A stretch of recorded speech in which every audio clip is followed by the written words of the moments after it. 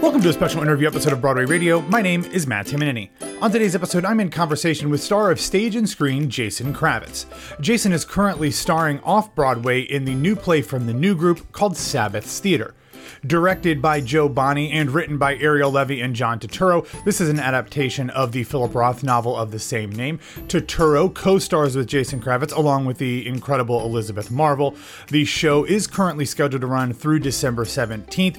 We spoke last week, the day after opening night, so we talk about all of the things that go into getting a new show ready for an audience and opening, but especially one that is based on a book that is incredibly thick and incredibly dense, also incredibly filthy, although we don't get too much into that, and how you turn a really long book into a 100-minute play. We also talk about Jason's ongoing cabaret show Off the Top, in which he does an entirely improvised musical on stage and has some fun secret guests show up as well. As I mentioned, we recorded this episode last week, so it was before the SAG-AFTRA strike had ended. So while we do talk about his career on screen, we don't get into a lot of specifics because everything was struck and he could not talk about it. But we do kind of get into the fact that Jason has a very, very specific type of character that he ends up getting cast on TV a lot. Now, there's a very good chance that if you have watched any TV or film over the past, 30 years, chances are very good that you have seen Jason Kravits in many, many things. His first breakout role was as an assistant district attorney on the TV show The Practice, and he's consistently done multiple arc runs in various Law and Orders, Smash, The Michael J. Fox Show, Madam Secretary, Unbreakable Kimmy Schmidt, Hunters, Be Positive, Halston, and more. But he got his start not only in comedy, but on stage. Aside from The Practice, the role that I first knew Jason Kravits for was as gangster number one in the original Broadway production of The Drowsy Chaperone. And playing gangster number two was his brother Garth Kravitz. And as you all know, I watch a lot of baking shows, and while things like the Great British Bake Off are specifically for amateurs, for the shows where the contestants are professional bakers, anytime that somebody says that they are a pastry chef, I immediately have Jason and Garth in my head saying, "We're pastry chefs! We're pastry chefs! We cross our hearts, we're pastry chefs! No fakery! Our bakery is what we got!" I should have mentioned that in our conversation, but I did not, so perhaps next time. Anyway, so in the show notes, we will have information on where you can purchase tickets to see both Sabbath's Theater off-Broadway from the new group and Off the Top at Chelsea Table and Stage coming up on December 21st. All right, with all of that out of the way, here's my conversation with Jason Kravits. Someone isn't here. Where is Janet Vandergraaf and when will she appear?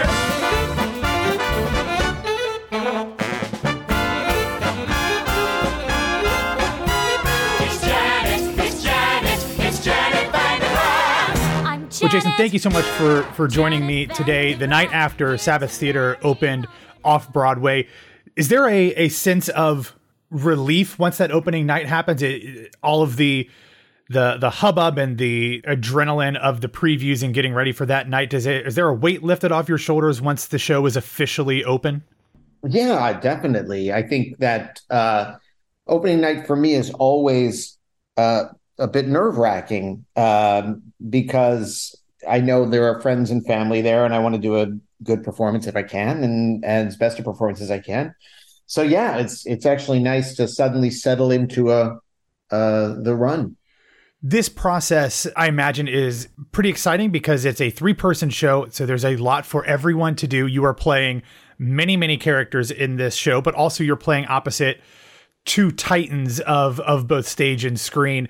What has this been like getting this show ready for an audience and for opening night when it's the three of you and obviously the creative team and Ariel as well, kind of bandying back and forth with a new work based off of a novel, but trying to get a world premiere up on its feet? Yeah, being on stage with John Turturro and Elizabeth Marvel isn't intimidating at all. I can't imagine. It's been a phenomenal experience working with this group. I think we're very lucky in that everybody has so much respect for each other that it's been a pretty smooth process when it comes to working as a team, especially with John and Elizabeth and myself. It's been really a dream working with both of them. plus Joe Bonney and Ari Levy, they're just so talented. The process has been very different than anything I've ever had to do before because not only, as you say, is it a new piece, it's a new piece based on a 350-page novel. So they've been trying to figure out how to dramatize this epic story. I mean, John and Ari have been doing it for years, and then Joe has been involved with it, and I've done a few readings of it, but the process of changing and cutting and deciding what stays and what goes in order to best tell a 100 and I don't even know how long it is. It's an hour and 40-minute version of a 350-page novel. It's been really, I think, challenging, but also exciting, and also creatively really fulfilling, and kind of sometimes it feels like we're doing this by the skin of our teeth. Anybody who knows the work of Philip Roth knows that he was not shy about certain topics, things that might be a little boundary pushing. And when the press notes for this show calls this Philip Roth's fearlessly filthy and funny book, I can only imagine that leads to a lot of chaos on stage. And with you playing so many different characters, and I don't know if you read reviews, there were some wonderful reviews for you that came out talking about not only going from playing the straight man in a lot of scenes to playing some very over the top characters and some fun characters as well. Does that add a little bit of extra fun and excitement when you do kind of get to go, not just from in terms of the number of characters, but the variety and the breadth of characters that you get to do when you are playing more than one? Yeah, I mean, I love it. Some actors don't love it as much. I love it. I love being able to play a variety of roles, and I think all the characters, as I play everything from a bum on the subway to 100-year-old man living on the Jersey Shore, and each one of those I felt had to be very distinct, and that was really a great challenge to have as an actor, to have this variety of roles and having to make them vocally and physically different enough that it felt like different actors coming on stage every time. When you are working on each of those characters and developing each one to make them individual and distinct, where do you start? Obviously with the text, but with your interpretation of what's on the text, do you start physically? Do you start vocally? How do you start to craft each individual character as a unique and differentiable human being? Everybody's got a different process. For me, I think I started with the book, and I have a very dog-eared, highlighted, version of the book now, where I was kind of looking through and seeing anything that was relevant to any one of these characters, just in their state of mind or their physicality. And there's a lot of clues that Roth gives you.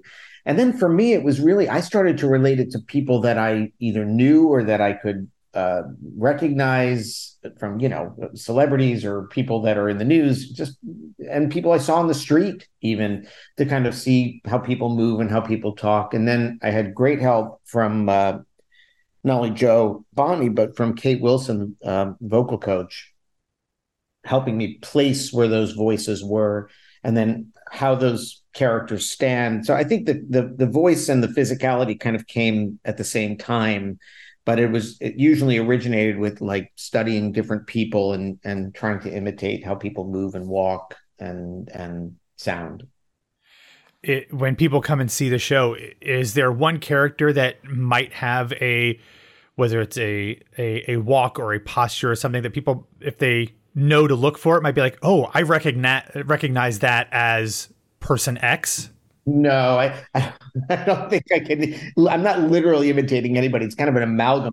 But I do have to say that there's, the one character that I play in the show, which is the 100-year-old cousin of the main character, Mickey Sabbath.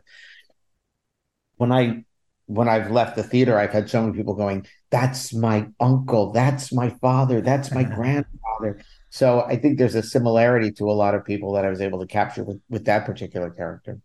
Yeah. Well, you are currently working with John Turturro as a co-star, as a co-writer of this show, but you have also worked with him as a director. He's directed you. Which one is most intimidating? You said being on stage with him is intimidating. Which one of those three, if you had to differentiate between the three, is the most, I don't know, either intimidating or challenging, or when is he the most challenging, I suppose? You know, intimidating is kind of the wrong word for that, because at first it's intimidating. When I first got to rehearsal, I was like, okay, you got a lot to live up to. But these actors are just genuinely actors, easy to work with, and being on stage and knowing that you were all in the moment in those places and free to work and play and not worry about the other actor having problems with what you're doing. It was a real gift. I was just really lucky to have the opportunity to work with the two of them in that way. So it wasn't as intimidating as that on stage. It's not as intimidating as that. It's that he's wearing so many hats at any given time, as the writer, as in his mind. I'm sure, over years, he's seen this come alive in his head. So even though he defers to Joe as the director, he has ideas about what that would be. Clearly about my character as well as his character, as well as what's going on. So, the challenging part for him was figuring out what hat to wear at what time and when to take one off and when to put a different one on. For me, it was not hard at all, because when John was on stage working with me, he was present and in rehearsals and now on stage.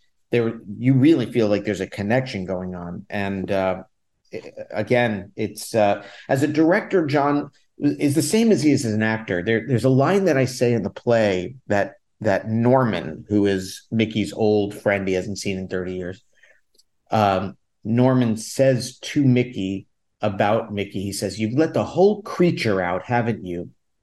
And it's a very easy line to say, because that's what John does as a director, as a writer, as a filmmaker, as an actor. He just puts it all out there, and it's really fun to be part of that, whether you're being directed by it or just participating in any way with him.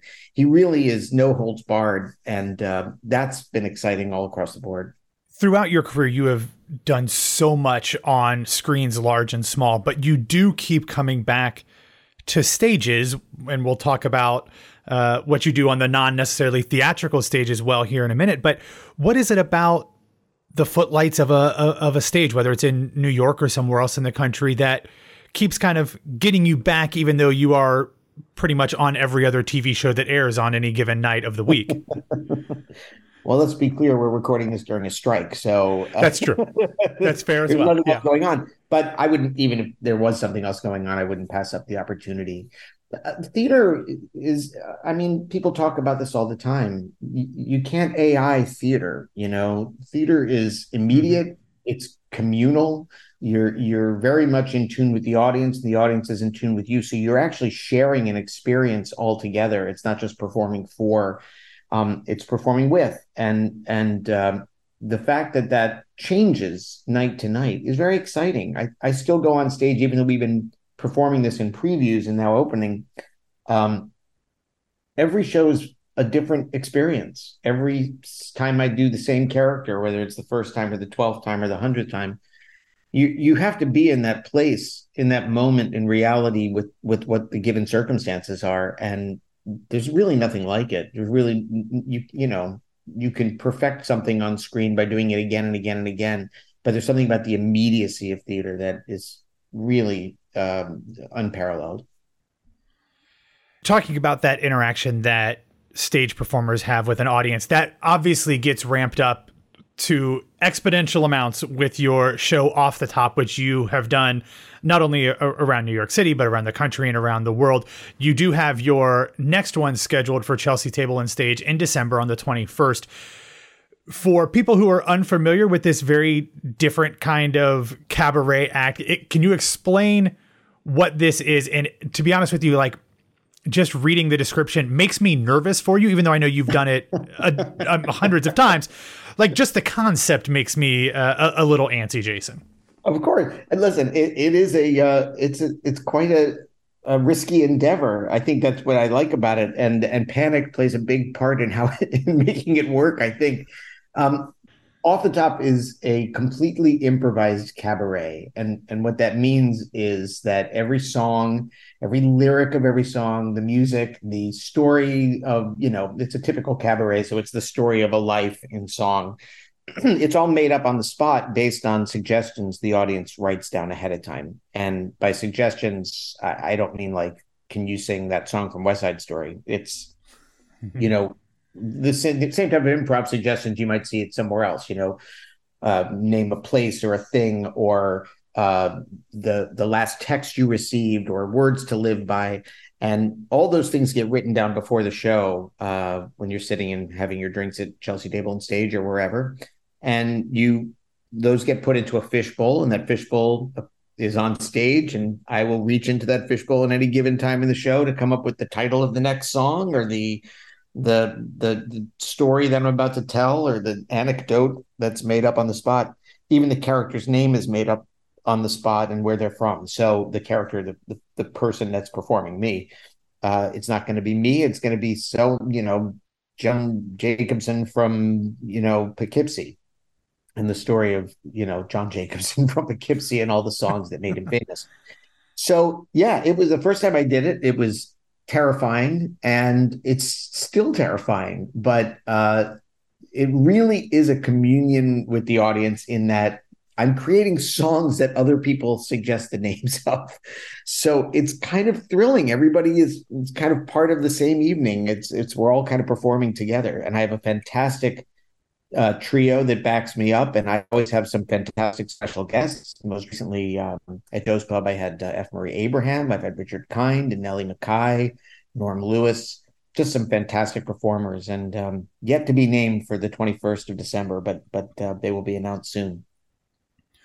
What skills do people have to do something like that, whether it's improv comedy or improv storytelling or improv songs or whatever? What is it that is different from just the normal traditional actor's toolbox that has to be especially refined to, one, be willing to take on a challenge like that, but also to do it well? You have to have a certain death wish, but you also you have to have a certain arrogance and delusion to believe that you can pull something like this off every time. Yeah. No, I don't know. I think that I have always been a musical person. I really love music and imitating styles of music, and I have a fascination with the details of what makes a song a song. And so I did a lot of study and research into that. And I think I just had a knack for rhyming that comes from, I don't know, childhood and being exposed to a lot of comic musicians, from Alan Sherman to the Smothers Brothers to, all these different performers that were all doing comic music, Weird Al Yankovic even to that matter. But so I think just studying that and wanting to replicate those kind of comic songs, I learned a lot about music and rhyming and then I think the other thing you have to have is I think it's a kind of a belief in the fact that if you start singing something, you will be able to finish it. And sometimes, I mean, most of the time it seems to work, but I do feel like sometimes I'm jumping off a cliff and just trusting that the trampoline is going to be there when I hit the bottom. And that's a real that's a learned thing. I think you have to practice that to believe it. But every time it's a real leap off a cliff, certainly. And I think that's what the audience is excited about. When it works really well, it's a magic act. You can't imagine how it happened. And the fun part is I can't either. I'm as much the audience as the magician in the show. I go, wow, that one really worked out. Hey, I can't believe that came. Where'd that come from? So we're all experiencing it at the same time, and that's what's exciting to me. You talk about guests that you've had come and do these shows with you. Obviously, if you're asking them, they are incredible performers in their own right. But has there been anybody who really blew you away with what they were able to come up with? Whether it was you just didn't know that they could do this specific thing, or there was such an outlandish suggestion that you pulled out of a fishbowl that they were able to run with it in ways that you never could have imagined? I think people are always people who've done improv before who do my show. I'm not surprised by. I love Sure. having a guest on there, and I take it very seriously that I don't want them to look foolish or feel scared that they're going to look foolish. So I take a lot of the reins myself to make sure that they can do a good performance. Norm Lewis knocked it out of the park. He's, James Eigelhart did the show once, and I knew he was going to be solid because he does Freestyle Love Supreme, and he's a great performer. And so even though what he did was extraordinary, I had no doubt that it was going to be extraordinary. But Norm hadn't done improv before. F. Murray Abraham hadn't done improv before, or at least not musical improv as far as I know. And he was just game. He had that kind of like, yeah, why not? Let's do this. And when he came out on stage, I was really wondering what was going to come out of his mouth, but he was brilliant. I just can't even tell you how excited it was that he came up with a couple of rhymes that were perfectly placed, perfectly said, and literally ended the show. He had the last line of the entire show that night, and it was perfection. So it's always exciting when you give people who haven't done improv the opportunity and the safety net to be on stage with me and the band, know that they can try to fly, and that I'll be there to catch them if they can't make it, and seeing how far they go. It's just been great. Moving away from the stage to the screen, and I was somewhat kidding about the fact that you have been on pretty much every TV show that's on TV. And I know there's a strike and we're not going to talk about any of those things specifically, but as you scroll through whether it's IMDb or Wikipedia, there are some patterns. There's a lot of doctors and a lot of lawyers. Which one do you enjoy playing most? A doctor or a lawyer? It's funny. I'm very happy that I have a niche at all, because television really likes to put you in these niches. And I like the moments where I get to break out of those niches and play other things. But every lawyer, I look back, every lawyer and every doctor I play are very different lawyers and doctors. Yeah. I played really inept lawyers. I've played really sharkish lawyers, angry lawyers, both DAs and defense attorneys. And that's been the range. And I've done it on comedies and dramas and doctors as well. I played really sarcastic doctors. I played very angry, serious doctors. And the range has been really fun for me. I don't like generic doctors. I don't like playing them. I don't like playing generic lawyers. People who just show up and say, "Objection, Your Honor," are just boring. But I've been very lucky to play a real variety of those within that niche, within that subset. I've been able to play a lot of variety, and that's been really exciting to me. So yeah, bring them on. As long as I can be specific with them, I'm happy to play as many doctors and lawyers as you got. That's great. I mean, I think for many of us, although you had quite a career beforehand, I go back to, the practice. I probably shouldn't mention it, but that first big lawyer show that you were on, that that still rings true for me of when I think about your time as a lawyer. That's the one I always go back to. It was a great entree for me into the world of television. I hadn't been doing much before that. I'd been in New York and doing sketch comedy and my own material and commercials and whatever else I could do. There were very little opportunities for me in theater in New York. I'd spent a bunch of time, like 6 years in my hometown of DC doing theater. And when I moved up here, everything kind of dried up except for commercials and my own material. So when I got to LA and I got the opportunity to audition for David Kelly shows, it was a real lucky break that he wanted to keep writing for me. And that particular lawyer that was very Napoleonic just was a lot of actor meat. I got some great writing to work with David. And again and again, I've worked with David and other people, but David specifically, man, he knows how to write those. He knows how to write those dramas, and what a privilege it was to be able to say his words. Yeah. Well, let's swing it back to Sabbath's theater. Like I said, I think many people, especially the theater going crowds in New York, a lot of people are familiar with Philip Roth's work. But as you mentioned before, this is a very long, very, very thick book. I have it on audiobook, and I think it's 18 hours to read through. You guys are doing it in an hour and 40 minutes, like you said. So if people are familiar with this book, and obviously there's been a lot of trimming and a lot of focusing of the stories and the characters, but what's the thing that has remained consistent in this version of that larger story, whether that's a theme or a specific idea or anything else from the book, that even if there are other things that have been trimmed, that this is still at the heart of Sabbath's theater on stage?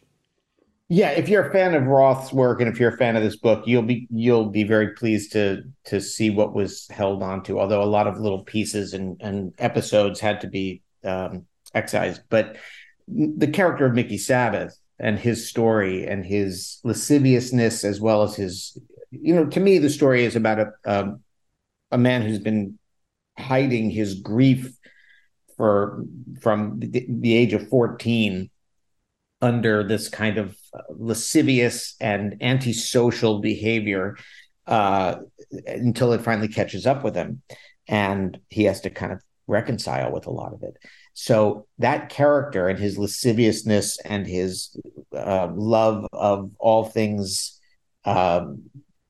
immoral and what's the word I'm looking for? He likes making people uncomfortable, and he still makes people uncomfortable. It's also, if you know Roth's work, Roth is really funny, especially in those sexual extremes that he tends to go to. It's actually very funny, and that's definitely consistent. So that's another thing that I think is the story is well told there. And also Roth's poetry. Even though this character is so funny and quick, and they're almost, there's almost set up sketches within this show that are funny, there are beautiful moments of prose, and John delivers them beautifully. And I also think the other thing that I think remains is Beth Marvel's portrayal of Drenka, who is the main foil for Sabbath's indecent behavior. And Beth plays her with such specificity and grace, incredibly moving performance. So, just for Sabbath's relationship with Drenka alone, this thing will not disappoint.